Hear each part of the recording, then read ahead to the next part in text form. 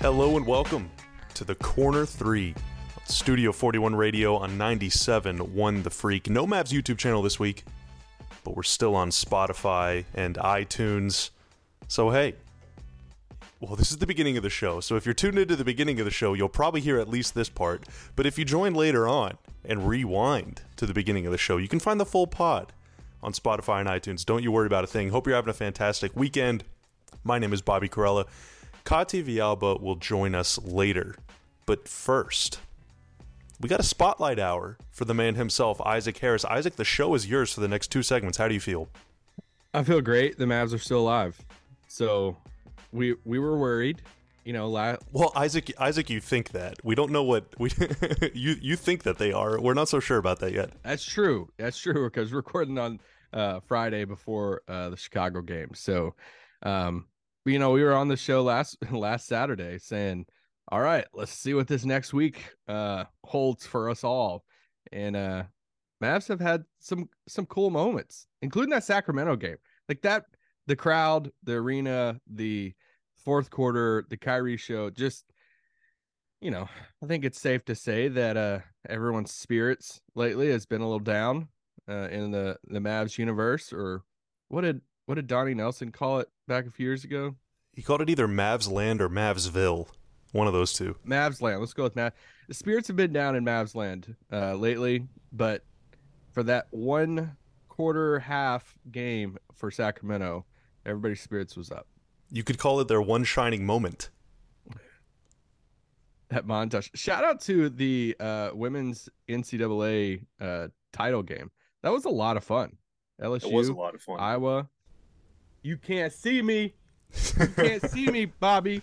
Yeah, the discourse around that game was also awesome. I got to say, I'm so happy that we got to have that conversation for a full week. There's a lot of go touch grass after that game. Dude, absolutely. Absolutely. It was also a one shining moment, too, for Mavs Twitter because Christian Wood scored 12 points in the fourth quarter. So despite the Mavs winning and thereby hurting their lottery odds, Christian Wood did play all 12 minutes in the fourth quarter. Isaac, we did it. The DMs were firing on all cylinders. Kyrie Irving also 19 points. Want to talk about that game for a little bit. Of course, the Mavs have played a game since then. I'm assuming they won by 36. I mean, I'm just guessing the final score. Mavs 127, Bulls 91 on Friday night, of course, was the final for that one. But Kyrie against the Kings, I mean, look, the Mavs playoff odds are very long. I know that a couple people that still have check marks that did not get hit by the Elon purge on Twitter have been tweeting out a couple accounts, a couple dissident accounts, including the New York Times, have lost their blue check mark, Isaac. But don't worry, mine is still intact, and I think yours is too, at least for now. Same. So I don't want to be perceived as someone that would pay to use that website.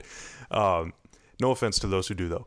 But, you know, Brad Townsend in particular had been tweeting out, I think it was Basketball Reference playoff odds. And going into the Sacramento game, or like right after the Mavs won, somehow the Mavs had a 52% chance of making the playoffs after that game, or making the play-in, I should say, ahead of OKC.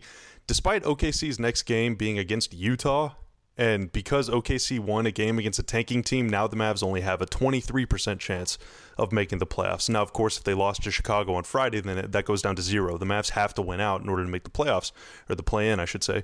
But, you know, here the Mavs were down, 71-60, I think was your halftime score against the Kings. They put on 44 points in the second quarter. Dallas was just... I mean, that was it. That's kind of like your season right there, right? And then all of a sudden, Kyrie Irving happens. He had 19 points in the fourth quarter, sensational all throughout the second half. Christian Wood did make some big shots in the fourth quarter. Tim Hardaway Jr. was sensational. Luka actually did not score a single point in the fourth quarter, but finished the game with 29 points still anyway. And, you know, no matter whether you want the Mavs to make the play-in, whether you want the Mavs to keep their pick, I'm firmly on one side, but that's fine. It was really cool to see Kyrie just completely take over a game. I mean, it was just there's just something like magical about the arena and the vibe in the arena whenever he's really got it going. It's why you go get a guy like him. It's why you sacrifice a pick, some quality role players, a guy that, homegrown, and Dorian Finney-Smith, that was tough, to let go, but you go get a star like a Kyrie Irving that can do something like this, that can, I mean, we could probably count on, one hand, maybe two hands, the amount of times that the Mavericks have won a close game in which you forgot that like Luka was kind of out there in the fourth. And it's not like a knock on Luka, but it's like we have another guy. Like we have another guy that can do this if Luka's tired or if Luka's out of a game or whatever. And like you say with Luka, there were plenty of times when Kyrie was going there in the fourth that he came down and deferred. It was like, here you go, you got this. Once Luka came back in the game like halfway through. But yeah, I mean, Kyrie, season on the line, like you said, you went through all the odds going into that game. That's say it again. That's why you get a champion too. That's why you get a guy who has the experience of Kyrie. It's done what he's done in the playoffs, and he knew that, hey, this is our time. This is the season. This team, they could have very easily, like a lot of the fan base, just said, let's just wrap this up and close the mall gate, there at Foot Locker, and just, pull down the metal gate and say, let's shut this thing down and call it a night. But they didn't. And Kyrie's like, I'm not going to do this. I will take this game over. I will put this team on my shoulders and I will win this basketball game. And some of the moves just ridiculous. And he hit, I think, what was it, 6 threes? Was it 6 threes in the fourth or 6 threes in the second half? But just, not only his 3-point shooting, but some of his stuff. That like corner, that elbow, kind of double fake move over, fade away over Davion Mitchell. that was just nasty. Mitchell played great defense, and it's just, there are so many times in that fourth you're like, oh, okay, Kyrie again, and that's just what great players like him on the basketball court does. Yeah, and he capped it off with this, paint scraping rainbow three from the corner right in front of the Kings bench with like 2 minutes left in the game, and that was kind of the dagger. Now the Kings actually had a chance to win the game. They were down 4 with like 12 seconds left and the ball. They got a pretty good look at 3 and they missed, but great performance by Kyrie. And that's the kind of thing where even if the Mavs don't make the playoffs this year, moving forward, if Kyrie is on the Mavs again next season, pretty important to have 2 guys that can take over a game like that. We've seen Luka do it a million times. Now we've seen Kyrie do it a couple times too. I thought he was fantastic in that Atlanta game as well. The Mavs ended up losing that one, but it was not, Kyrie had nothing to do with them losing the game. And in fact, throughout most of his time in Dallas, Kyrie hasn't had a lot to do with many of the losses that they've suffered together as a duo. So it's been I gotta say this. It's been the best, like, I don't know, litmus test, or the biggest like low hanging fruit for national people to swoop in on their Mavs takes and just take the swipe at, the Kyrie Luka pairing, or the, Kyrie fit in Dallas, and want to, go a direction or go with a narrative about it. And it's like, all right, that's the biggest tell that you haven't been watching this team before the trade, or really you're even like just watching the team play basketball right now. You're just looking at a record since the trade happened and making some big, really not even making a narrative, trying to continue a narrative you already had, trying to make a confirmation bias that you have. So anyway. Yeah, and it just kind of, it's always interesting to be like on this side of the conversation, to where like you can see what's happening, and then you have people out in the world telling you like, hey, what's happening is actually not what you're seeing with your eyes, it's something else, because Kyrie obviously has had his issues in the past, but I'm not even talking specifically about him. But whenever the rumor mill or like the national conversation is one thing, and your reality is totally different, it kind of, I feel like, puts into perspective maybe the idea that like maybe the people that say these things all the time don't always know what they're talking about, so maybe you shouldn't take them very seriously whenever they do say these things. And I know like one like lightning rod one lightning rod in the Dallas media is Tim McMahon, but you're not hearing Tim McMahon say anything about Kyrie Irving. And also, I would say if you're a Tim McMahon hater, there's probably nobody in the world with a better understanding of the Mavs organization outside of the organization than Tim. So whatever Tim says is almost certainly true, even if spiced up a little bit for the retweets. But I mean, again, I think that's just a little media literacy advice moving forward. If you're a Mavs fan and you're perturbed by how Kyrie is being portrayed by national media, just remember who's saying those things, and then the next time that they talk about somebody else, take that with a gigantic grain of salt as well. Yep. I kind of view it as like wrestling and like First Take and some of those like national shows. I'm like, all right, y'all just got to do something. Like it's fake. It's kind of full of crap, but you just got to come up with something to, get the listens, the viewers and all that. And it's like, all right, cool. Do your thing. Yeah. Every story needs a good heel, right? And, most athletes are in a position where they can't really fight back against narratives. So, just wait until we tease the next segment, and we're going to lean in fully to it. Oh yeah. Okay. So standings implications of, I guess, everything. Now, again, it kind of stinks that we're recording this right before the Mavs take on the Bulls.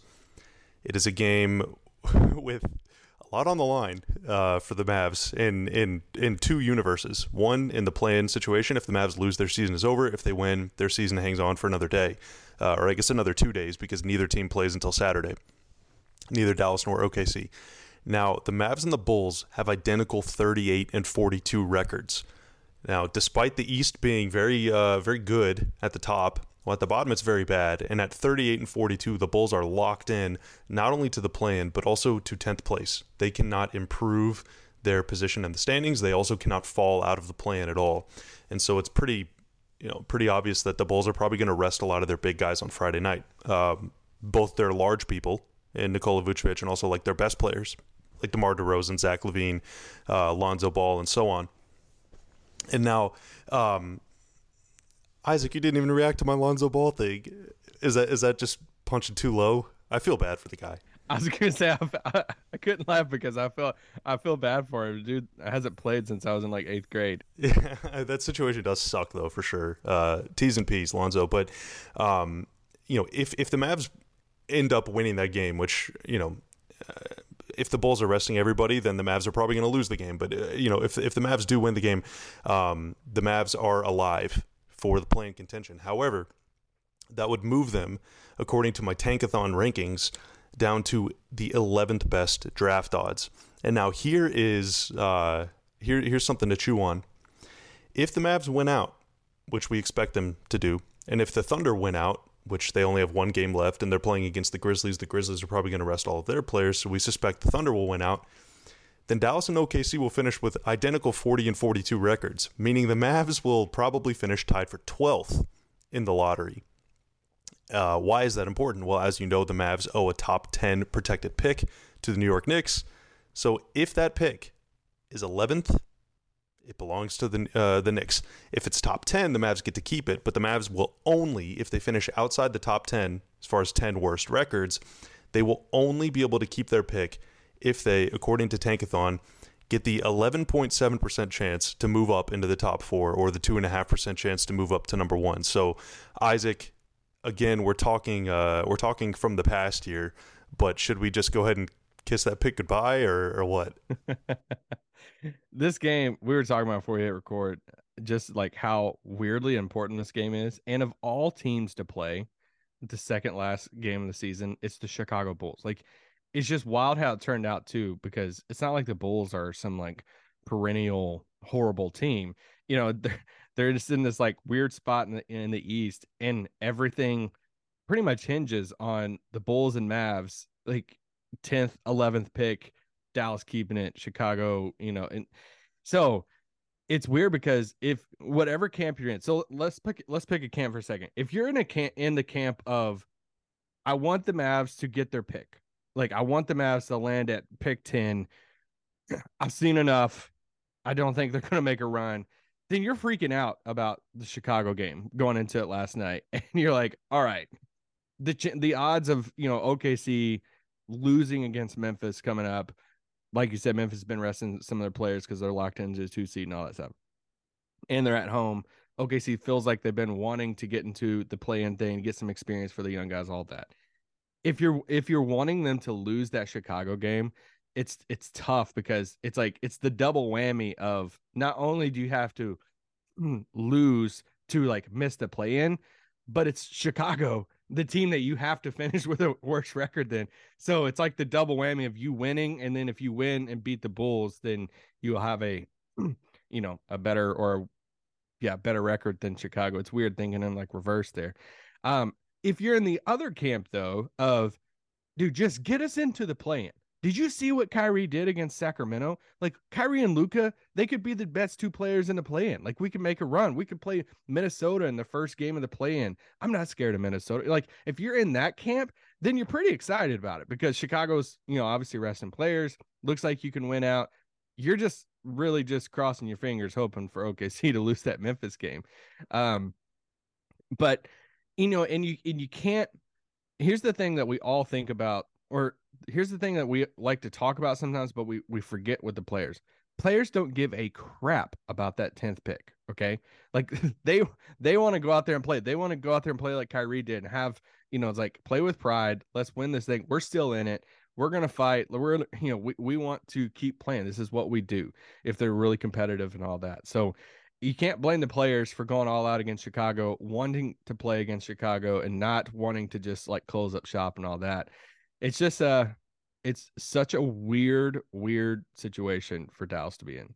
It is like the perfect storm, and it's even further complicated by a couple things. So if you are in the let's keep the pick crowd, well, right after the Mavs lost to the Hawks in overtime, the Hawks played the Bulls. And now, had the Bulls won that game, then the Bulls would need to win against the Mavs on Friday night in order to potentially move up to 9th and thereby host the play-in game. But because the Bulls lost to the Hawks, well, now they're locked into 10th. Had the Mavs beaten the Hawks, then also the Bulls would need to win too, but then the Mavs would still be in the same position. The Jazz also, in the last week, missed a buzzer beater to win in Brooklyn, and they missed a shot in the final couple seconds to tie the game against, who was it, the Lakers, I think?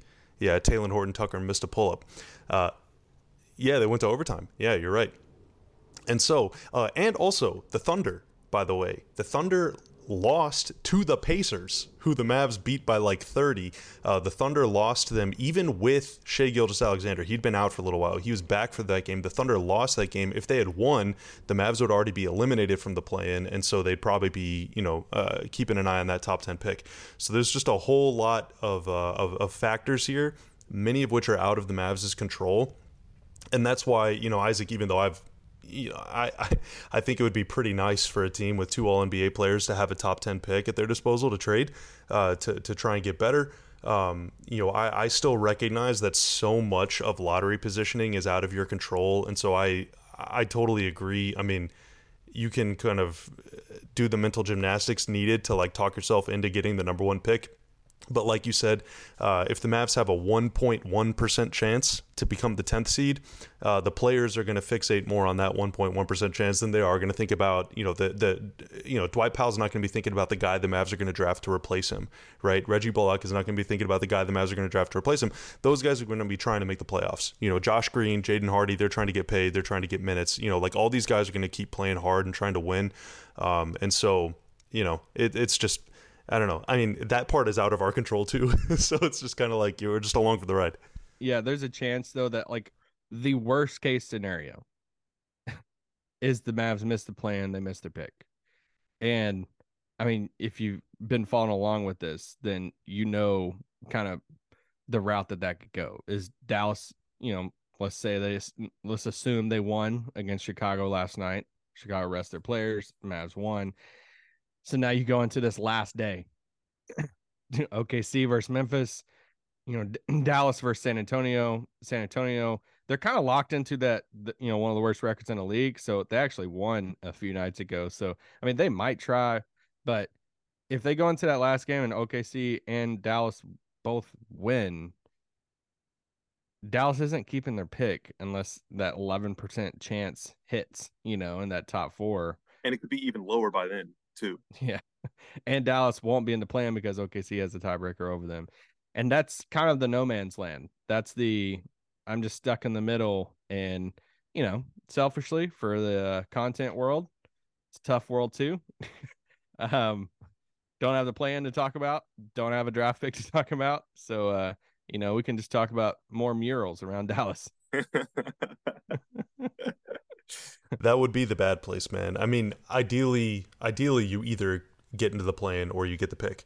Now, your odds of either of those things happening are pretty low at this point. So it's looking like we're gonna end up being disappointed one way or the other. But hey, sometimes life doesn't work out. Sometimes things happen. Heck, today there's construction in the office, so we can't record this podcast. We can't record this podcast at Mavs HQ, so we're both recording remote. Sometimes things happen, and all you can do is cope. All you can do is try and cope, or try and find a new hobby or something to distract you from the harsh reality that your favorite sports team's season did not work out the way you hoped. That's the best that I can say. On that existentially dreadful note, Isaac, what do you say in the next segment? We eulogize this Mavs season one way or the other. Who knows? They could go on to win the championship still. Okay, nothing is. Oh, unless they lost last night, then they can't win the title. But anything can happen still. But we're gonna go ahead and talk about the season that was and how it will be remembered. The good, the bad, the great, the ugly, the DMs, the quotes, and so on. Right after this, on the Corner 3 on Studio 41 Radio. Welcome back to the Corner 3 on Studio 41 Radio on 97.1 The Freak on this Saturday that may be sunny. It might be a little overcast, might be cold, might be hot, might be humid. Who knows? The people at The Freak are very, very benevolent people. That's a good word, right, Isaac? That means they're good? Sure, yeah. Does it?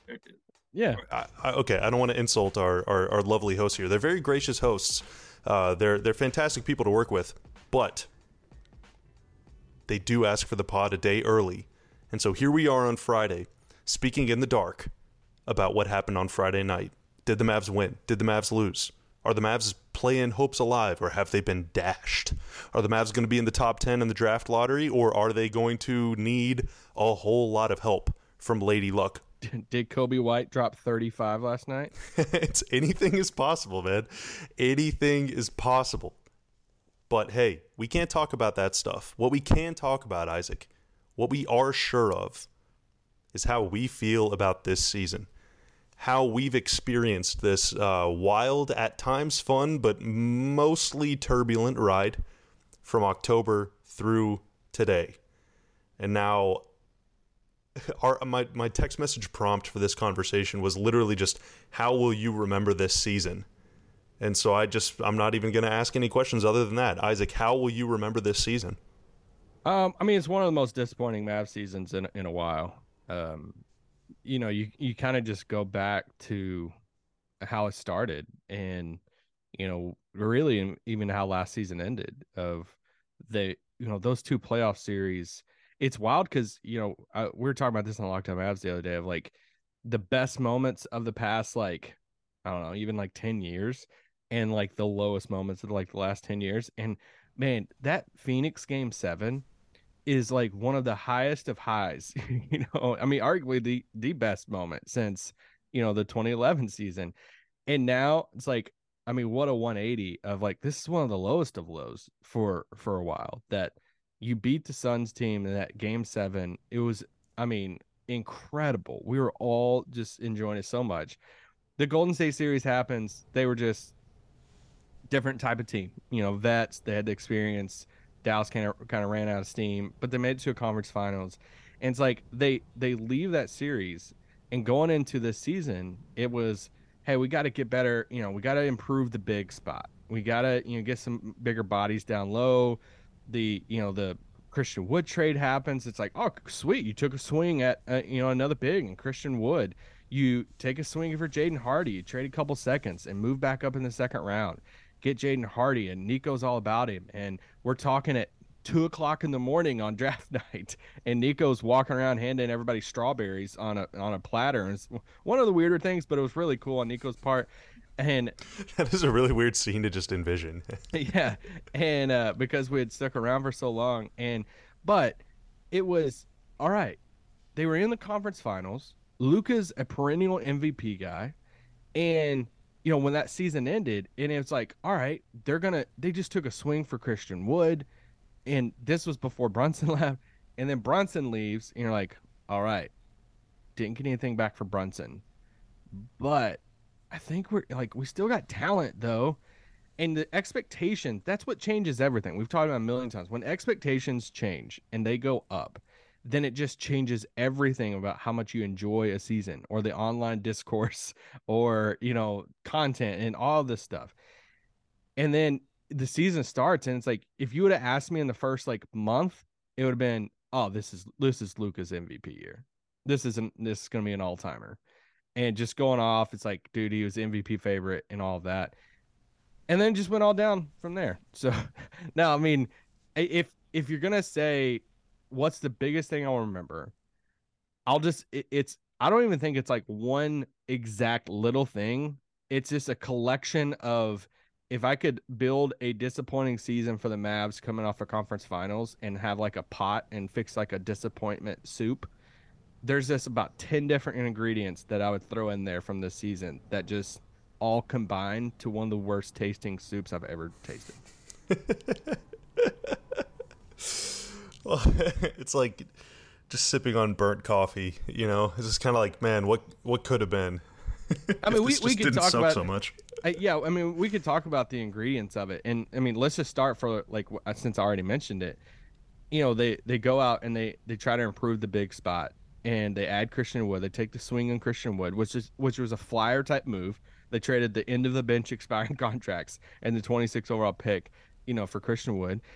And then they signed JaVale McGee. And, we're in the last part of the season, and Dwight Powell's back as a starting center. So if that tells you anything about your big, additions at the beginning of the season, they just didn't work out. And there's a lot of debate over Christian Wood, but obviously he hasn't done enough to prove to the coaching staff that he is a 35-minute a night starting center in the league. JaVale McGee, we know, has not worked out like they envisioned. And that's one of the ingredients in the soup that's like, dang, that was really, really disappointing, because that was one of the big things they wanted to improve this season. Yeah, I mean, I think from a completely objective standpoint, I guess I'm using the word objective a little too charitably, because the way that I see basketball, right? So I'm not how I'm emotionally invested in the team or financially invested in it or whatever, because I work for them or whatever, but purely from a basketball analytical X's and O's, my perception and perspective on the game standpoint. I don't think that they needed to pursue a rim protecting big this summer. And I also don't think they needed to, I guess the idea of having more of an offensive oriented big is pretty good, because Maxey, Dwight, on their best day, they're going to give you 10 points, right? Or 15 points or something. And so just having a guy like Wood that you can bring off the bench or start however you want to deploy him is pretty nice, because it's just another source of offense, right? At a position that was sort of lacking it. But in the moment, watching Golden State, and in the weeks following, rewatching it and seeing highlights, and also just the way that I understand basketball, the Mavs did not lose to the Warriors because they didn't have a rim protector, right? They didn't lose to the Warriors because they didn't have just a rebound gobbling machine down there. They lost to the Warriors because Steph was cooking them on the perimeter. No one could stay in front of Jordan Poole. And frankly, it was their wings that really killed them on the offensive glass. I mean, I know Kevon Looney had, 3 or 4 offensive rebounds a game in that series. A couple times he went off for more. But oftentimes Looney is getting rebounds because your defense is all out of sorts guarding Steph Curry, right? You got 3 guys in the corner with Steph somehow, and now all you have is Jalen Brunson to box out Kevon Looney. Obviously, you're gonna lose that matchup. But it was Andrew Wiggins. It was Gary Payton II. It was all of those guys, getting the rebounds. Otto Porter, killed the Mavs in a couple games before he got hurt for the rest of the series. And so, it wasn't the big man that was their weakness in that series. And so I just thought generally, like, if you can upgrade at any position in the offseason, that's cool. But like citing that as like the primary example, like we lost the Warriors because the Kevon Looney, like that's just a misunderstanding and a miscalculation of what happened in that series. Now, I obviously know the Mavs aren't just like the Mavs aren't like silly enough to like totally think that. It is easier to, I guess, in theory, try and upgrade at big than it is on the wing, because wings are very expensive. Wings are very hard to come by. I mean, we saw the Raptors reportedly turn down like 3 or 4 first-round picks for OG Anunoby. We saw the Nets apparently say we wouldn't even trade Mikal Bridges for 4 first-round picks. I mean, these are guys that are not all-stars and not even like, I guess Bridges is playing like an all-star, but like, yeah, OG is like not even close to an all-star at this point in his career, and they won't trade him for 3 first-round picks. So it's very, very hard to upgrade on the wing. And so, yes, it does make sense to try and upgrade somewhere, right? And big is probably the easiest place to do it, in theory. Now, the Mavs did not upgrade at big. I think it's pretty evident because they're, like you said, they're rolling out Dwight still, who I still think is a good player, by the way, but I'm Really? just some No guy. way. Yeah, I'm just some guy. Y'all can't And see Max, Bobby right now. He has a Dwight tattoo on his forearm. yeah, I do. I actually got a 7 right on my forehead. And I thought Maxey was having a pretty good year before his injury, and then since he's come back, he just has not had it. And so hopefully next year he'll be closer to 100%. But the Mavs tried to upgrade it big, and it didn't work. The Mavs tried to keep Jalen to a degree that is, I guess we'll get into that in a future segment on the show. Still talking about it. Yeah, and that didn't work either. And then they tried to roll out the pretty much the same idea of the same roster they had last season, and that didn't work. And so they tried to get Kyrie, and that didn't work either. And so, some of this is just trying and failing, which is pretty compelling from like a neutral standpoint. The team is really, really trying to find the right mix around Luka. And I think 5 years in now, I'm still not entirely sure what that is. I'm not sure what the right mix around Luka looks like. They came awfully close last year to go into the finals. And if they went to the finals, who knows? Maybe they win the whole thing. But I don't think... I mean, I know actually for a fact, because I have a Twitter account and I read my replies. Mavs fans did not think that last year's team was even close to the right mix around Luka. Because it was Dwight Powell and Maxey, and people didn't like Jalen until the playoffs. A lot of people still don't like Dorian Finney-Smith. And those guys almost got it done, right? They almost got over the hump. They almost got all the way to the finals. But I'm not sure if that's the right mix objectively. So so anyway, very, very long-winded way of saying I'm not sure from an objective standpoint. I'm not sure that this isn't a really interesting season. Like I think that this is a very compelling season in the course of a franchise's trajectory. Now, from an emotional standpoint, the experience of watching this team was a huge bummer because of what you talked about, the expectations and the burden that places on the team and on the fans and on everybody around it. A loss is no longer just a loss. It's now like, what does this mean for Luka's legacy? What does this mean for the summer of 2019? What does this say? Yeah, what does this say about Mark Cuban and about Nico Harrison and about Jason Kidd and about all of this stuff? Like everything is just drenched in like narrative and otherness that makes the day-to-day experience of watching a mediocre basketball team very, very, very annoying and very tough.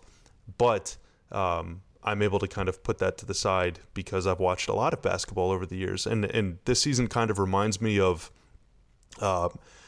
In 02-03, the Mavs won 60 games. They went to the Western Conference Finals. Dirk got hurt. They ended up losing the series to the Spurs. The following season, the Mavs, by their standards, had a very disappointing year. They finished, I think, 4th or 5th in the West. They won 50 or 51 games, something like that. They had the number 1 offense. They couldn't guard anybody. It was Antoine Walker, Antoine Jameson, rookie Josh Howard, rookie Marquise Daniels. They got bounced in the first round to the Kings. And we thought, like, man, you won 60, you went to the conference finals. It's just going to get better and better and better every year, right? It took the Mavs 2 more years before they would go to the finals and 7 more years before they'd win the finals. And so you're progression is never going to be really like linear. There will always be steps back. And so going into this season, I kind of expected that to be the case. Like it's really hard to build upon going to the Western Conference Finals. But just because I kind of expected the team to maybe not be as good, it does not mean that my expectations were lowered. You know, I still thought you need to avoid the play-in, you need to win a playoff series. And the Mavs, they might avoid the play-in in the wrong way, and it's going to be historically difficult to win a playoff series. They would have to become the first 10 seed ever, Isaac, to win a first round series. So this year on the court is going to be a failure. Off the court, they've tried a lot of things, and that's probably going to, you know, be considered a failure as well. But I think it just really reinforces how hard it is to win. And even last year after the conference finals, literally the first thing I said was, they have to go back to square one, and you know, you go all the way back down to the mountain, you got to climb up again. It's going to be really tough, so don't expect it to be this easy every year moving forward. And I think we're seeing that play out over the last few months here. Yeah, this year, you know, a loss against, you know, just pick a team. A loss against the Pacers in January on a Tuesday night, and you know, that night it's, what does this do for Cuban's presidential run? And it's like, okay, well, what? I don't know what. It's been tough. You know, there's so many different things that I'll remember this season by. I'll remember Christian Wood's agent DMing a bunch of people, media. And just the Christian Wood experience with fans of just, you know, that you've seen kind of this wave go between the different fan bases from his time in Detroit. And then, you know, in Houston and now to Dallas, to where, you know, fans, one of the benefits of, you know, working at a company like Locked On and doing the daily shows, we have all these hosts for all these other teams. And it's like, we, you know, traded for him. It's like, you know, our Pistons, Rockets hosts are like, yeah. Yeah, you'll see. You'll be and you know, the fans just he's such a polarizing player because he's so dynamic on the offensive end, but there's always been this like disconnect of him with coaching staffs or him, you know, just behind the scenes, and that just played out now of like this different reality of how a lot of the fans feel about a certain player, and then it's just very obvious how a coaching staff feels about a player too. And so like that's one part of the experience this season. You know, you mentioned with Luka, and when you in missing the possibility of missing the play-in, I mean, that alone, when you have an MVP candidate, just put this on paper. When you have an MVP candidate and you miss the play-in, like not even the play-in, you're not even one of the top 10 teams in your conference, and that MVP candidate, it's not like he missed like the entire season, then that's a failure. Like that's a disappointment right there, then and there. And you know, Luka's season has been unique in that sense of like starting off that MVP stuff, and then just over time, you know, he's addressed the complaining to the referees. I mean, he's, you know, had that quote a while back about not having as much fun on the floor too. So that's been a super, you know, bummer as a fan, that you can, you know, you see a guy that's so joyful on the court and he's not having the same fun. That's a big bummer. And so Luka's a part of it. The Christian Wood experience is part of it. And I mean, honestly, the Kyrie trade is going to be a huge part of the season too. Like, even if it, you know, they miss the plan, doesn't work out and all that stuff, they still traded for a Kyrie Irving that disappointment, the season as a whole will be a disappointment. But still, when you look back at this, you know, 22-23 season, it's like, all right, that season was a failure. Dang, that was the year we traded for Kyrie though. That's crazy, especially if he stays in Dallas long term. And I think sometimes too, like this is now the most copium, like this is the rosiest way of looking at what has otherwise been kind of a disaster. Sometimes it takes like very extreme failure in order to make meaningful change, right? You know, it took, I don't know how you would describe the Clippers series in 2021, but the Mavs were up 2-0. They were up 3-2 playing at home. They end up losing that series, and the Mavs, you know, moved on from both Rick and Donnie. You know, and now I'm not even implying that after this season they're going to move on from J. Kidd and Nico, but what I'm saying is that, like, if your expectations are up here and you finish down here, that means that something has to change. You know, you cannot keep rolling out the same players. You can't keep the same strategy, whatever. Like, something has to change. And so, you know, I know that like one common talking point only after losses over the years on Twitter is that the Mavs have a lot of the same players that they've had for a few years now. Well, pretty safe to say, I would think, that after a season like this, where maybe you had like the best intentions, maybe you thought you had a top 6 team, maybe you thought you had a top 4 team, maybe they really earnestly believed that this team was going to be good enough to get right back where they were last year. Well, now you're going to finish 10th at best, right? It ain't going to work again. You know, you need to make meaningful upgrades. And now the one sort of padding that I can give to that is that after last season, you know, if you listen to me talking on the radio, on radio interviews, or if you watch me on Twitch or whatever, it was pretty apparent that the Mavs were not going to be able to make like some huge move over the offseason last summer just because of the nature of their contracts and their books. They weren't clean enough. This summer, I'll just say I want to temper my expectations here, but this summer that is not the case as much. The Mavs will have a pick or two that they could trade. They're going to have a couple more expiring contracts. They're going to have more interesting contracts that they can move. And so it is possible. I'm not going to believe. Yeah. It is the most that I can say, so that no one clips this and ships it whenever they only make 2 moves. The most I can say is that there are more possibilities for the Mavs to make meaningful trades, impactful trades, and potentially meaningful upgrades this summer than there were last summer. Kirk Henderson himself, Kirk Seriousface, the preeminent Mavs nihilist online, right? Even he said this is going to be a, quote, medicine year, right? Like the Mavs just had very limited avenues to make upgrades this going back all the way to last summer. The fact that they got Kyrie is almost a miracle.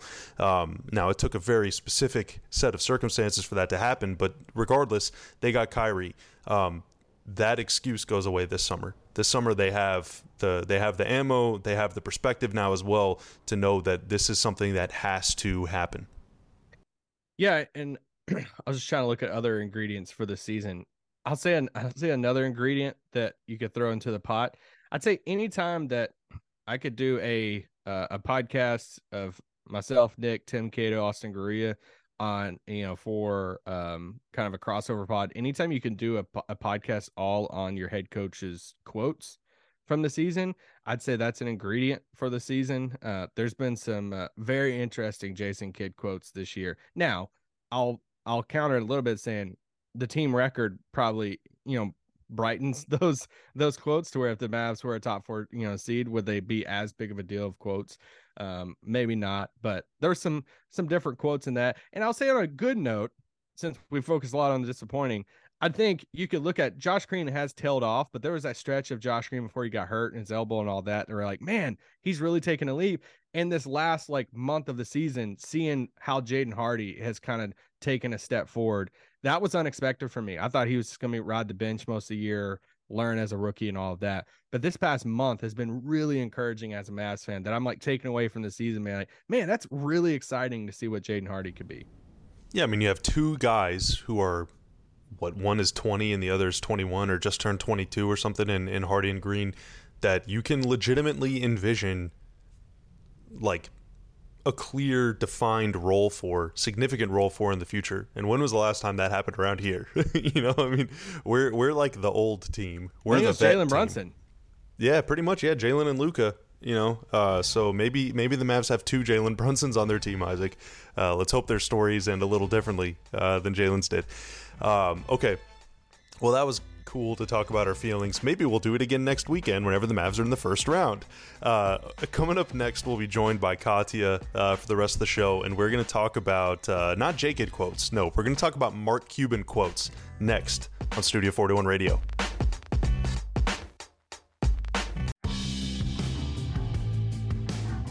Welcome back to the Corner 3 on Studio 41 Radio 97.1 The Freak. It is Saturday, April 8th, 2023. Hope you're having a fantastic one. I am still Bobby. He is still Isaac. But the band is back together because joining us now is the great Katya Villalba. Katya, how are you? Hello. How's it going? It is going about as well as it can be, considering the season. Kat, in the last segment, Isaac and I talked about how this season will be remembered by everybody, by us in particular. What was it like to watch this team? And so I just want to give you a chance. What was the top answer? Bad? Well, we went with like a soup analogy of like there's a lot of ingredients that mix together to form a really bad soup. So if you had to throw an ingredient in there, what ingredient would that be? Bobon's goldfish to make it crispy. Like, Ooh, just throw them on top. ooh. Twisting the knife too. Missing Bobon. Yeah. I mean, I know Yeah. I'm not the only one. Bobon's goldfish make this a bad soup, but you know what would have made it taste better? Bobon. Just Bobon himself. Okay, so Kat for the last few days has been offline. We've all had some stuff going on in the world. Kat has not been. It's been a while since you've logged on. Okay, so this segment is actually going to be completely new to you. I'm nervous. Yeah. But I'm excited. Yeah. Kat just not only touched it, rolled around in it for days. I went on a run. That's where I was before this. So Like- I have like been. A 3-day run. You've just been Yeah, basically. like you're Trying to clear you're my all the mind. way in Alabama now. You just Yeah. like, just ran so far. Run, Um, Forrest, run. So before the game on Wednesday night, Mark Cuban held court with the media. It's actually been a while since he did one of these pregame press conferences. It used to be a staple of the Yeah. home I was Mavs gonna say, game experience. Since I've been working for the Mavs, I don't think he has done one. Yeah, no, definitely has Stair- not. Stairmaster no my- more. Oh my gosh, I remember those. Those were Yeah, it's always an experience to be standing right next to a dude on the Stairmaster who's like an hour deep into a workout but still just talking about CBA minutia. I mean, props that you can climb stairs for that long. I get so bored on the Stairmaster. I mean, you know, it does have the TV in front of him, and he's telling jokes to all of us, and you know, we're all too happy to laugh at all the jokes. But okay, so he held court with the reporters, and now Brad Townsend in the Morning News put them all together into a Q&A article. And so, Kat, I just want to read a couple quotes here, and I want to get your take on it, and Isaac, I want to get your thoughts on these too. Okay. So first, just about the season as a whole. These are all from Mark Cuban, okay, the owner of the Mavericks. Our boss's boss's boss's boss, right? Is that right? Oh, I guess, Kat, are you my boss? Because in that case, you'd be my boss's boss's boss's boss's boss. I don't think I'm your boss. I'm your manager. It's a little different. Okay. Yeah. Okay. All right, so Cuban said the first one, quote, "I blew it. It was on me personally because the game changed in terms of the take fouls and the speed of the game and where you need to be defensively." So Can you tell us there's the question? The season this as a whole. there is no question here. This was just like the main quote. This is just what went wrong with this team. Why is this team underperforming? And Mark says, "I blew it. It was on me personally." Okay, so that's part one. So Isaac, like what you said, kind of deflecting blame from Luka, deflecting blame from J-Kid. I honestly, like, I have no problem with that, right? Like, take the heat off, right? We saw Rick do that all the time. Like, the Mavs would get blown out, and Rick would be like, "I got to better prepare these guys." But how about this I mean, part? that's what a good leader does, right? They take the accountability instead of like throwing blame. Absolutely, yeah. Ain't nobody going under the bus, okay, except for me. But how about the next part? The game changed in terms of the speed of the game, okay, but the take fouls. The take fouls just totally changed the game. The speed of the game totally changed, and where you need to be defensively. So how do you feel about the rules affecting the way things go? I think you did a deep dive on the take foul, and there was not much that changed overall in the league, right? Correct. Okay. In fact, the I'm number just of free making throws sure I this have my season- facts straight. Yeah, the number of free throws this season has actually gone up. Okay, so you probably should have had a little conversation with him before this quote and let him know, hey. Clearly, numbers Mark is will not not- he's not a listener of numbers on the boards. Come on, MC. I mean, yeah. The Mavericks play at their own speed of the game anyway. Like, I don't know. That's wow. Okay. Anyway, moving on. Yeah. This quote was tough for me because, the first part, I got it. It's like, hey, Yeah. he took the blame. You can read between the lines like, hey, if they pulled off Kyrie, then that's Nico's, oh man, Nico pulled that off. Something sucks, then it's Cuban's fault. But it's the take foul was a funny one for me. Of man, this season is tough. Let's take foul. That's why things are tough this year. Is the take foul. So I probably would have had a couple better reasons of why the season took a turn, but yeah. I mean, yeah, you see maybe 1 or 2 a game, if that. So yeah, to blame like the whole season on it is tough. And then what was the next part? So it was the speed of the game pace. and all that. The speed and pace the same. That affected how they like built the roster and all that. But okay.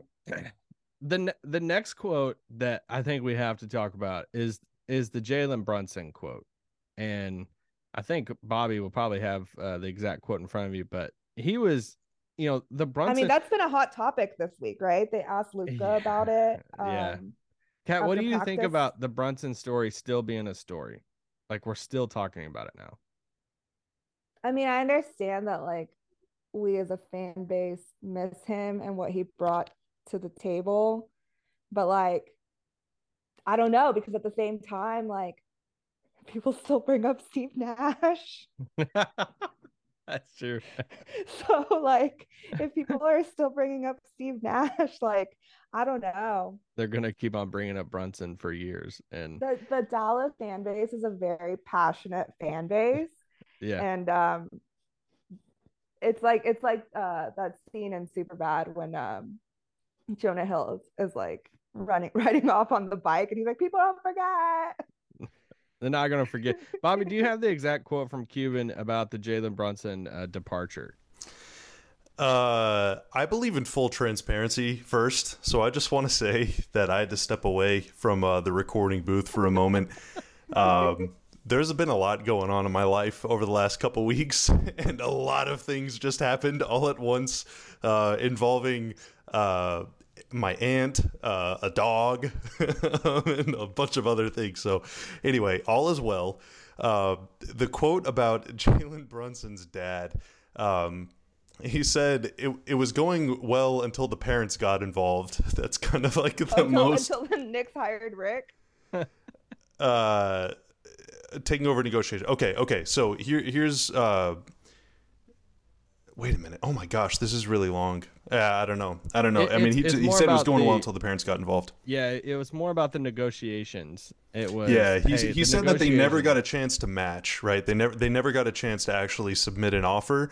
And he also pushed back against the notion too that, I mean, this is all just such speculative hearsay and just he said, she said, they said, I said, you said kind of deal. But like the original reporting back over the summer was that the Mavs, Jalen would have agreed to the 4-year extension had the Mavs offered it to him in like January. In the middle of the season, yeah. Yeah, but that the Mavs didn't offer it to him leading up to the trade deadline because they were interested in potentially trading him if they could get a superstar, right? Now, whenever that came out, I initially did not really believe that at the time because I thought like by then Jalen had already been really, really good. And so he was already there's no reason that he would have accepted that contract in January. But that's just my opinion. I have that's not reporting. In hindsight, you can always go back and say, oh, well, I was thinking this. You know what I mean? Yeah, like retroactively use that as a reason to want to negotiate with another team because you don't believe in me. How can I trust you? Now, Mark said that he never would have accepted that contract, or like he didn't do it, or that it wasn't even on the table or something, like once the season started or something like that. So I'm sure that the truth is probably somewhere in the middle. But either way, it is, it's unfortunate that is something that is still being litigated publicly. I just wish that it had all worked out better for everybody. That's the way I could put it. I think you oh, go ahead, Isaac. No, you got it. You got it. Oh, I was gonna say you stepped away whenever Isaac asked me if what I think about like fans still bringing it up a year later, and I was like, people still talk about Steve Nash. So The sucky part about this though is it's not even fans talking about it. Like we're like media is still talking about it. Like Mark Cuban's still talking about it. Like we are 2 games left in this season, and now we're like publicly talking about the timeline in which we lost a free agent, and that just speaks to how the season's going. Because if we were top 4 seed right now, don't think, could be wrong, don't think that this would be a hot talking point for media or Cuban. And Cuban wants to try to defend himself and the Mavs with this. So it's just a wild scenario of the Tim McMahon tweet that fired out of Cuban blames Rick Brunson for losing Jalen Brunson in free agency. And it's like, oh, all right, we're here, we're gonna.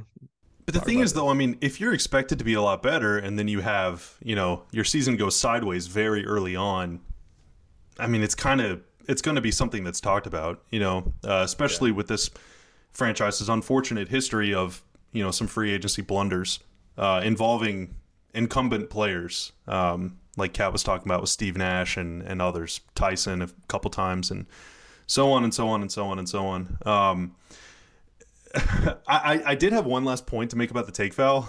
Sorry, I'm sure y'all moved on. But I remember that topic. My sister's dog just lost his mind for like 5 seconds, and I had to save the day. But yeah, but like I don't want to make it seem like I'm like memeing on Cuban and not just to like save my job, but also I think generally like if the take foul had not been implemented, then teams would have continued to just foul, right? To cut down fast break opportunities. And the Mavs over the last like really 10 years, but especially the last 3 or 4 years, like in the Luka era, have consistently been not only the slowest team on offense, but among the teams that limit transition opportunities the most for opponents. They do that by just completely disregarding the chance of getting offensive rebounds and getting back, but then also in the last couple of years by committing the take foul. And with that no longer being like a viable legal strategy, it does mean that you need more athletes. You need more guys that can get up and down the floor because you don't have that safety valve, that sort of like give up of just grabbing the guy so that he can't beat you. Because I mean, the Mavs were among the league leaders in take fouls committed last season, and had it not been had it not been implemented this year, they would have probably led the league, frankly. So I do think, but I think that you should have a team full of athletes no matter what the rules are. I think you should have a team full of, ideally around Luka, you want as many guys that are versatile, that can get up and down, that can play fast, that can guard multiple positions as possible. You shouldn't be sort of pigeonholed into committing the take foul just because it's an option, right? You should always be trying to add more athletes to the team. So I think that's something worth mentioning. Yes.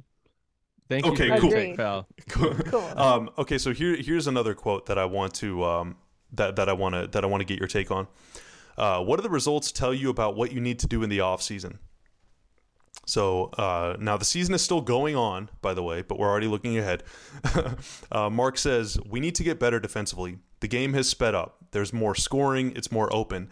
And so we needed better rim protection and just more ability to stop the point of attack. Now, those two things are different, right? Point of attack defenders are guys on the perimeter. That's your Reggie Bullock, your Dorian Finney-Smith, your Josh Green, your guys that are guarding the guy that has the ball 30 feet from the basket. Now, you need a rim protector if you either have very poor point of attack defense or your defensive system is designed around funneling guys into this rim protector, right? Like if you got Rudy Gobert behind you and you get beat off the dribble, well, hey, I'll just steer you conveniently into this giant that's going to send your shot into the 30th row, right? But unfortunately, the Mavs don't have that elite rim protector. Their defensive scheme isn't even really built around the idea of having a big rim protector. They like to bring their big men out closer to the action. But also their point of attack defense hasn't been very good either. And so I'd like to hear your guys' perspective on, would you rather, if the Mavs can only do one or the other, which I'm not sure is the case, but if they only have the resources to upgrade either at perimeter defense or elite rim protection / rebounding. What are you trying to upgrade this summer? Well, it depends on what Salah Mejri's up to. If he's willing to come back, then it depends. But no, I mean, I would go perimeter defense. I would love to have. Yeah, I personally, I prefer a guy that can, guard all these perimeter guys. It feels like every other team that comes into Dallas has a dynamic, guard or a dynamic wing. Some of them have, multiple. And it's like when Paul George and Kawhi is healthy, it's like, all right, you got to have multiple guys to guard those guys. I know Clay's gotten a little, well, they've both gotten a little older, but it's like Clay and Steph, and like we could talk about these different, dynamic kind of perimeter guys. But yeah, I mean, that's just where I would go. Guys that can switch, that can guard multiple positions, that can switch off on the one and hold their ground, that can switch off on some of these small ball fours at the same time. If I had to pick, I'm taking the perimeter defenders. Okay, yeah, it's like I was leaning the other way, but I mean, obviously you would want to upgrade both defensively for this team, but I would like to see more rim protection and rebounding, because I feel like there you're losing opportunities either for second chance points or just to not allow the other team to get second chance points. And I think that's an important battle there that the Mavs could get better at. And ideally both. I'll further prove Kat's point. Now I could be switching, I don't know, but I'll be proving her point. That's how I felt when I heard you too. I was like, hold on, okay, you make a good point. That, like, they, Cuban talked about obviously wanting to keep Kyrie, their plan to keep Kyrie this summer. I think it's safe to say that Luka and Kyrie they're not going to be first team all defense, probably not second team all defense for the rest of their careers. Could be wrong. But if you're already locking that in as two guys that are super dynamic on the offensive end, and you're going to have two, let's say, average defenders in your lineup, then you might put a bigger emphasis on a rim protector, big this summer, because you're like, all right, even if we go out and get the best two, perimeter defenders there are out there, we're still going to have two spots in that lineup that could allow people to the rim. And I do think that one of those spots could be Josh Green, right? Like if he finesses his game a little bit more and like doesn't foul as much as he has in the past and like kind of gets better at the defense in that aspect, I think he could be a big piece to that. I think the one issue with going after a rim protecting big though is that generally you're going to play like slightly more conservative defense. You're going to maybe take fewer chances because, again, your job is to direct guys to the shot blocker. I almost kind of want to go the other way and say, screw it. Like, let's crank up the aggression on defense. Let's like jump passing lanes. What do the Raptors do? I mean, the Raptors play like full court traps and they play like 1-3-1s and box and ones, and they just throw all sorts of weird looks at you. Now they do have a lot of. You were gonna say, let's just go full offense. I'm like, oh no. Well, no one's here to watch 80 to 80. I mean, that would be tight too. I'd be down for that, honestly. But the way that this Mavs defense will succeed. Now, maybe they can solve it in one summer, right? But I think they need size across the board. They need more big guys, and I don't mean just like centers. I mean like they need more guys with thickness. They need more guys that are built like Markieff Morris, that can get rebounds at the four, right? They're a very small team right now. Luka, Kyrie, Reggie, Tim, these guys just they're not bangers, right? Now, if you add more length or across the board, or if you add like some super elite rim protector, then sure, maybe you can play the same kind of style. But if not, like, dude, let's just go wild. Let's just double team every pick and roll.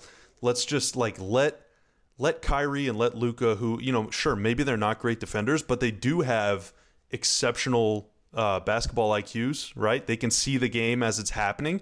And so they're able to like anticipate a pass. Let's put them on the weak side and blitz the ball handler and let them take gambles and try and get steals. Let's try to like be a little more kind of exciting about this thing. because of the way they're playing defense right now, they're not forcing turnovers, they're not protecting the rim, and they're committing a lot of fouls. You can only do like one or two of those things. You can't do all three. That's like the ingredients of a really, really bad defense. You think everybody in that Mavs roster right now wants to try that much on defense? Well, I don't know. That's what the offseason is for.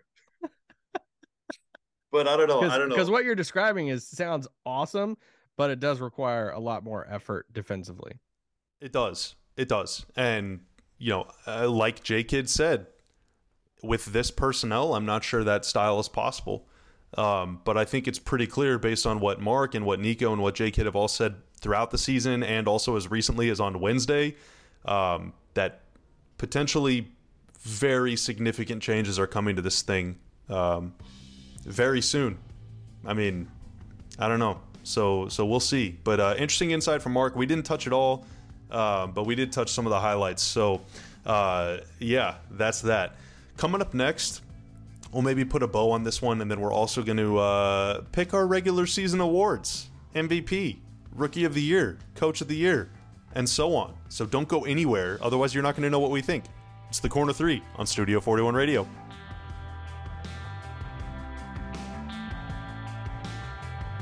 It is the Corner 3, and look at that. It's the fourth quarter. It's the final segment of the show. Man, what a show it's been. We've been talking a lot of big ideas, capital B, capital I. We're digging deep today. We're talking about how we're feeling. We're talking about how the team's owner is feeling. We're talking about awards coming up next, which apparently is like a really big thing that the players are in their feels about or something. I don't really know. It's been sort of a weird year. I am Bobby, joined by Katya and Isaac. Y'all, how you feeling? How we doing? Feeling good. Let's do this. Good. It's the last. Gosh, we have one game left in the Mavs season, regular season, and potentially another one after that. We'll see how that goes, but or how Friday night went. We're almost at the end. It's kind of weird. We are almost at the end. Now, of course, if the Mavs do make the play-in, we fully expect them to win that and then win their first round series and go all the way to the championship. So we're not the total journey is not over, right? We're only like to the end of the preseason isn't part of the journey. So we're like toward the end of the first part of the journey, right? Now the real stuff is definitely about to begin, right? We're going all the way, baby. I'm feeling good. I'm feeling if the last hour and a half has taught me anything, it's that we're all right on the same page. We're feeling good about the direction this thing is heading in. Let's go. Let's go. Okay. So for the final segment here, we are going to talk about the regular season awards, right? So I'm running down the list. We got MVP. We got Defensive Player of the Year. We got Rookie of the Year. We got Sixth Man of the Year. We got Most Improved Player, Coach of the Year, and then a bunch of other awards that we could never predict how those are going to go. Like, who's going to win the Community Assist Award? We have no idea. How about the Sportsmanship Award? Could not tell you. But what we can do is spit some takes. And I want to take this opportunity to spit one take myself, and then I want to give you all a chance to either call me an idiot or agree with me, or potentially something else. It's your choice. Individual awards, I've never really cared about at all, to be honest. I think it's extremely weird and lame how big of a deal the quote-unquote MVP race has been this season. I think it's really weird that players campaign for themselves for awards so much. I think I think Joel Embiid is obviously incredible, but I think it's weird how often he talks about it. I think it's weird how much Nikola Jokic is praised for not talking about it by the same people who spend all day talking about it on their own shows. I just think it's really weird. I understand that you run out of content to talk about if you don't watch the games, but I just don't understand why the MVP thing has been such a toxic, annoying talking point all season long. Am I right, or am I a doofus? Am I just dumb? I'll say that I think the discourse around it is dumb. I think it does matter. I think it is a big deal, like who wins it. I think it depends on the person, like what it means of like, oh, MVP, are you most valuable of your team, or like it becomes a narrative thing, looking at standings. There's so much that goes into it, but I think it definitely matters a lot. I hate how the discourse has turned into it, because like you can't talk about one without saying the other one ties their shoes weird, and it's just like, well, why do we have to go after the other one? And yeah, and it becomes some deeper conversation every time. Does one of them tie Yeah. their shoes weird? I don't know. I haven't read Tim Cato's story on it. Okay. That would be a Tim Cato story. I just don't agree with the fact that in order to like make yourself look better, you have to put other people down. Like you should just shine Yeah. on your own accord, right? Cats, we're preaching this afternoon. Yeah, I Uh, mean, Based. yeah. I I mean, don't know what they say about like the flowers, but it's like each flower can bloom without like having to interfere with the other one. I mean, Doc, never heard Doc that said Yeah, it's something like that. I'll find it. Doc said the MVP race is over. So I mean, I guess it's over. I mean, since Doc Rivers said it was over, so I just think it's weird we call it a race, because then like got to do check-ins at the quarter pole and stuff. Like it's just so weird. Like what are we doing? We talk I about think like Well, when we run out of things to talk about mid-season, we talk about who we think is. We have done that a We, couple we times. check yeah. in. I mean, when your season has went like it has, we're doing a whole segment on it. So right now. Well, it's only 25% of our weekly show, but there have been people talking about it on ESPN like every day for like 6 months Yeah. now. You know, and it's just such a I don't Jokic know. loses to the Rockets. Oh, knock him down. What does this mean for his MVP? Yeah. You know? yeah, exactly. Like every How game does is a this affect referendum. it?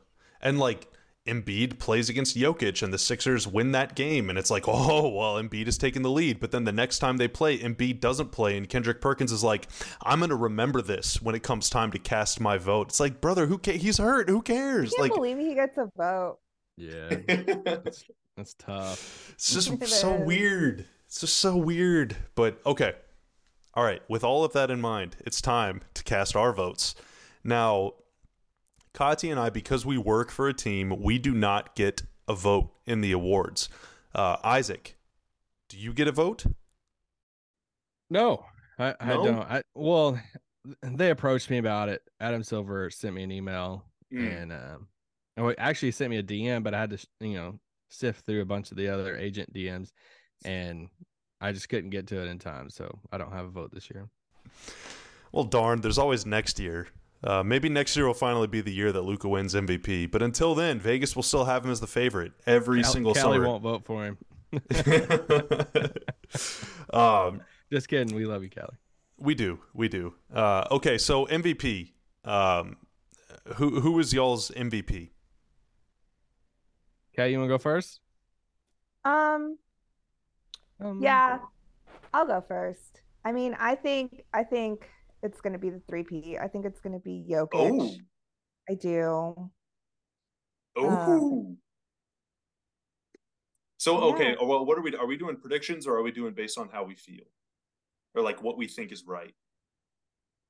I mean, I guess those are kind of the same thing anyway, aren't they? Or I don't know. That's my gut is telling me that, but then also prediction wise, I think it might be Embiid because he might have just pushed the narrative consistently, and I think that's the nicest way I can say that.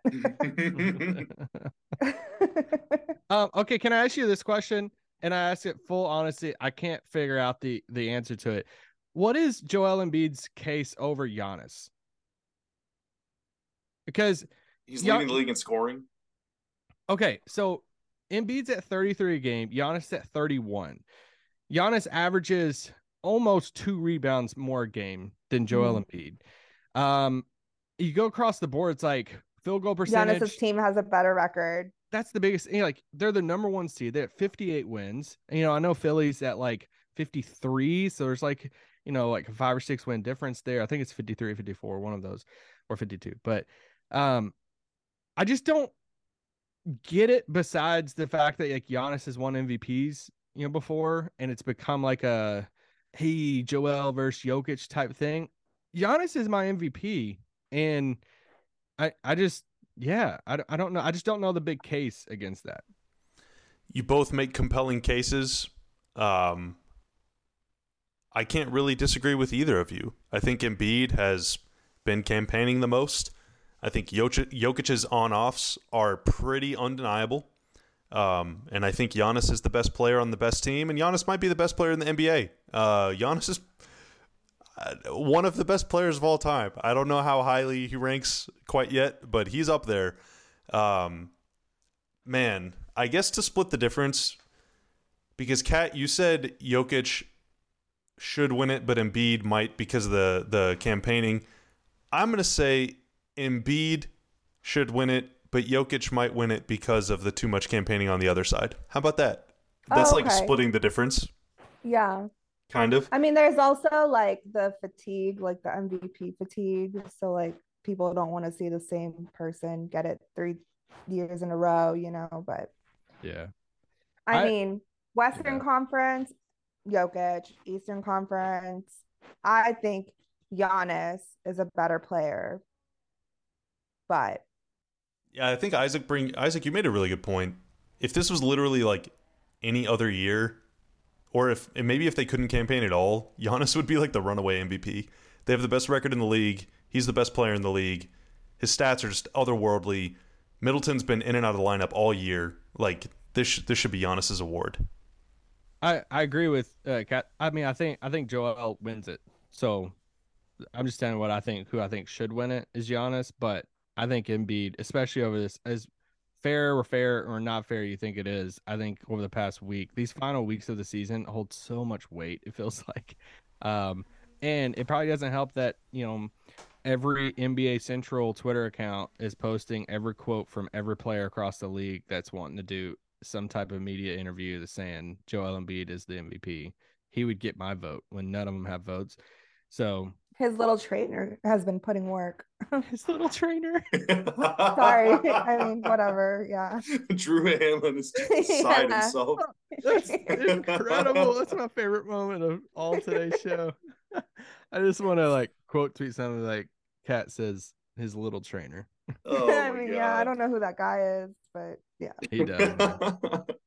Awesome. All right, rookie of the year. We're all in unanimous agreement here. It's Paolo, right? Is there any dissenters? Oh no! Don't start with the Jalen Williams rookie of the year stuff. Love him. What about Walker I wasn't Kessler? going to. I was going to say Walker Kessler is a good second. We actually just did for the Locked On Network. We just did our FanDuel. I think it's some FanDuel sponsored MVP vote thing for the network. So then it creates content for everybody to talk about. So I actually did do the I voted for obviously Paolo, and then I did Jalen Williams and then Walker Kessler. So I think it's Walker Kessler's been really, really good. Really good this year. I just think it's a cool story. It's like, hey, we traded Rudy for all of these picks, and then look, we got Walker and Rudy who? Hootie.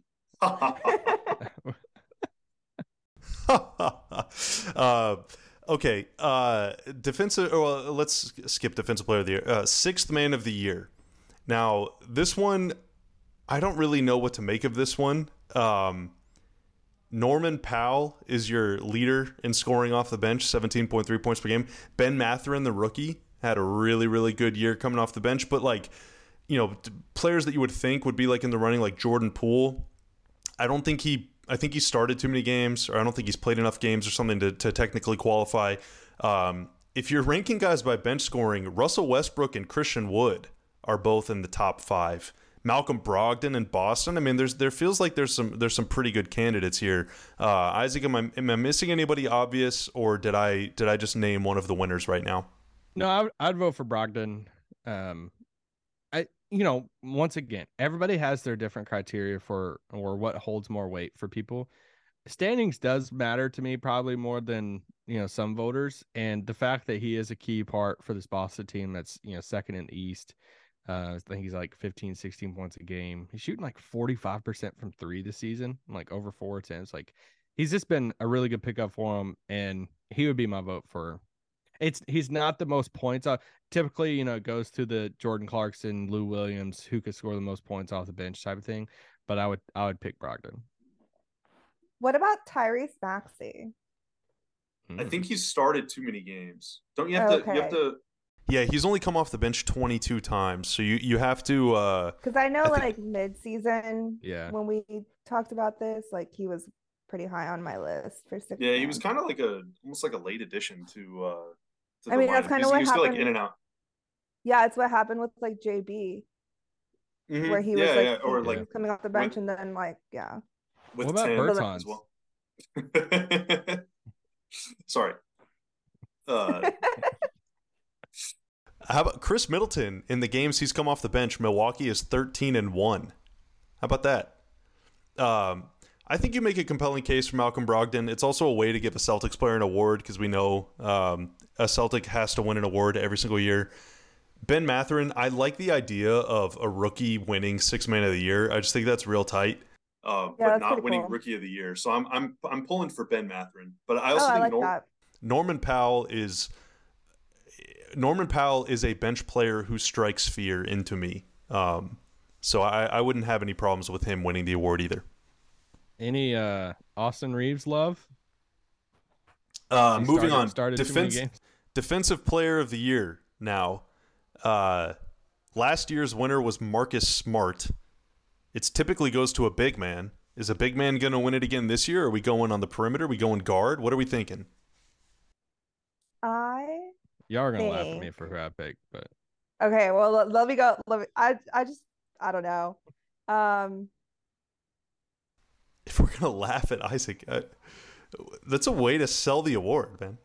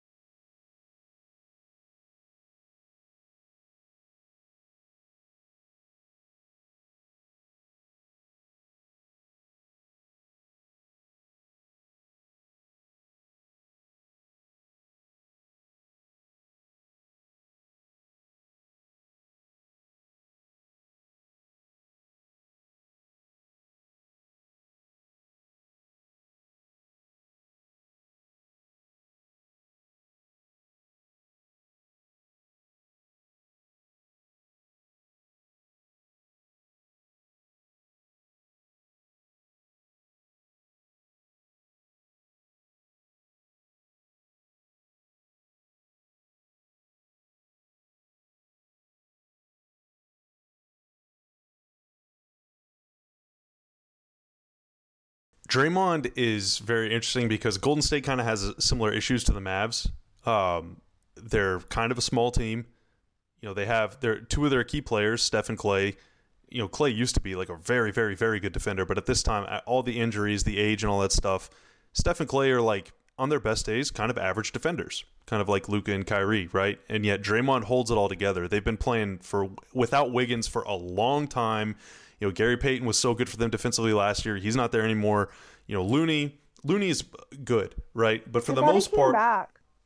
Oh well, yeah, he came back, but he hasn't played yet, or like just now returned, whatever. He was with the Blazers for a while. Draymond holds it all together and makes them. I don't know where they rank defensively this year, but I know they're higher than the Mavs. You know, so Draymond is a one-man defense. So I can see it for him. Brook Lopez. It's hard for Brook Lopez to win it because Giannis is so stinking good too. You know. I So mean, I Giannis is always a candidate there too, which is Didn't so he win it? interesting. He won it a few years ago, right? He did, yeah. Yeah, so I feel like it's almost like, can you have one defensive player of the year if your teammate is also going to finish top 5 in voting? It's kind of like MVP. Like, can you really be like, can you have 2 top 20 MVP candidates? Doesn't that kind of detract from your own candidacy if the other guy's just as good? Well, you have 3 players in the first 2 in the 2 all defensive teams. Yeah, with Drew, I mean, you might have 3 players on the first all-defensive team. I mean, they're that good. So yeah, I don't know. That'll be an interesting one. I bet the voting will be close on that between Draymond, Brook, and you know maybe other sleeper contenders. How about Coach of the Year? It's Mike Brown, right? I mean, is there any other cases to be made? The other case I would make is Joe Mazzulla, but I think it's going to be Mike Brown. Rookie head coach, kind of Thrown tumultuous into circumstances. it a little. Yeah. It was very controversial. Like, I mean, not him, but like the whole situation at first, and he did well. It's Mike Brown. He's got it in the bag. I'd like to give love to two other people, Dagnall and OKC. The fact that they will like to play in will be kind of a thing for them. And then I think Jacques Vaughn should deserve some love. I was gonna say I gotta throw some love out to Jacques Vaughn as well. I don't know if you guys have ever heard him like just in his pressers afterwards, but like he just seems like the coolest dude. Yeah, like he's just happy to be there. Super cool dude, good vibes. I like. And him. Talking about a dude has went through some crap this year. Yeah, with that Brooklyn situation. And then, they make the trade and then he still keeps them like they didn't like free fall. I mean, they're a playoff team. Like they're going to finish 6th. And dude, Mikal Bridges is. Oh, yeah. Yeah, he's great. Yeah. So, and Dorian. Anyway, there you go. Shout out Dorian. Shout out Spencer.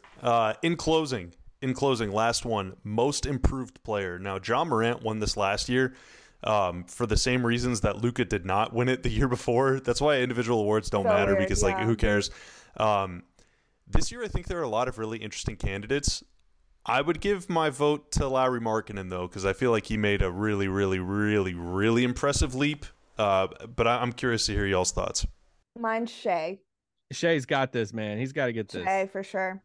He's unbelievable, but like he was already good. But I guess he wasn't as good as Ja last year. Like I guess so. Maybe was his leap bigger than Ja's? SGA is going to go from like 24 a game to like 31 a game, and there's a decent case for SGA to get first team All NBA. Like that leap to first team All NBA. I mean, he's basically fighting Donovan Mitchell and Luka for one of those guard spots. And I mean, do you guys think Jalen Brunson's in the conversation? Ooh, that's a good one. I mean, his last few weeks.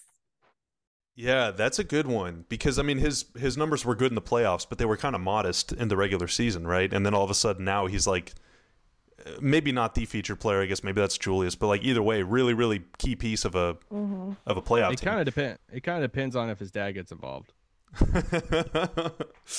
Well, on that note, I guess we should end the show before we provide the people with any more incriminating audio.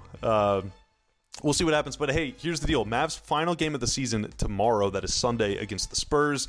Whether they make the play-in or whether their season goes down in flames, we will be back with you next week for sure. Now, if the Mavs season ends, next week will be our last show. If they keep going, hey, so are we. So you want to make sure you're here same time, same place, Studio 41 Radio. This is the Corner 3 on 97.1 The Freak. For Katya, for Isaac, I'm Bobby, and we will see y'all next weekend.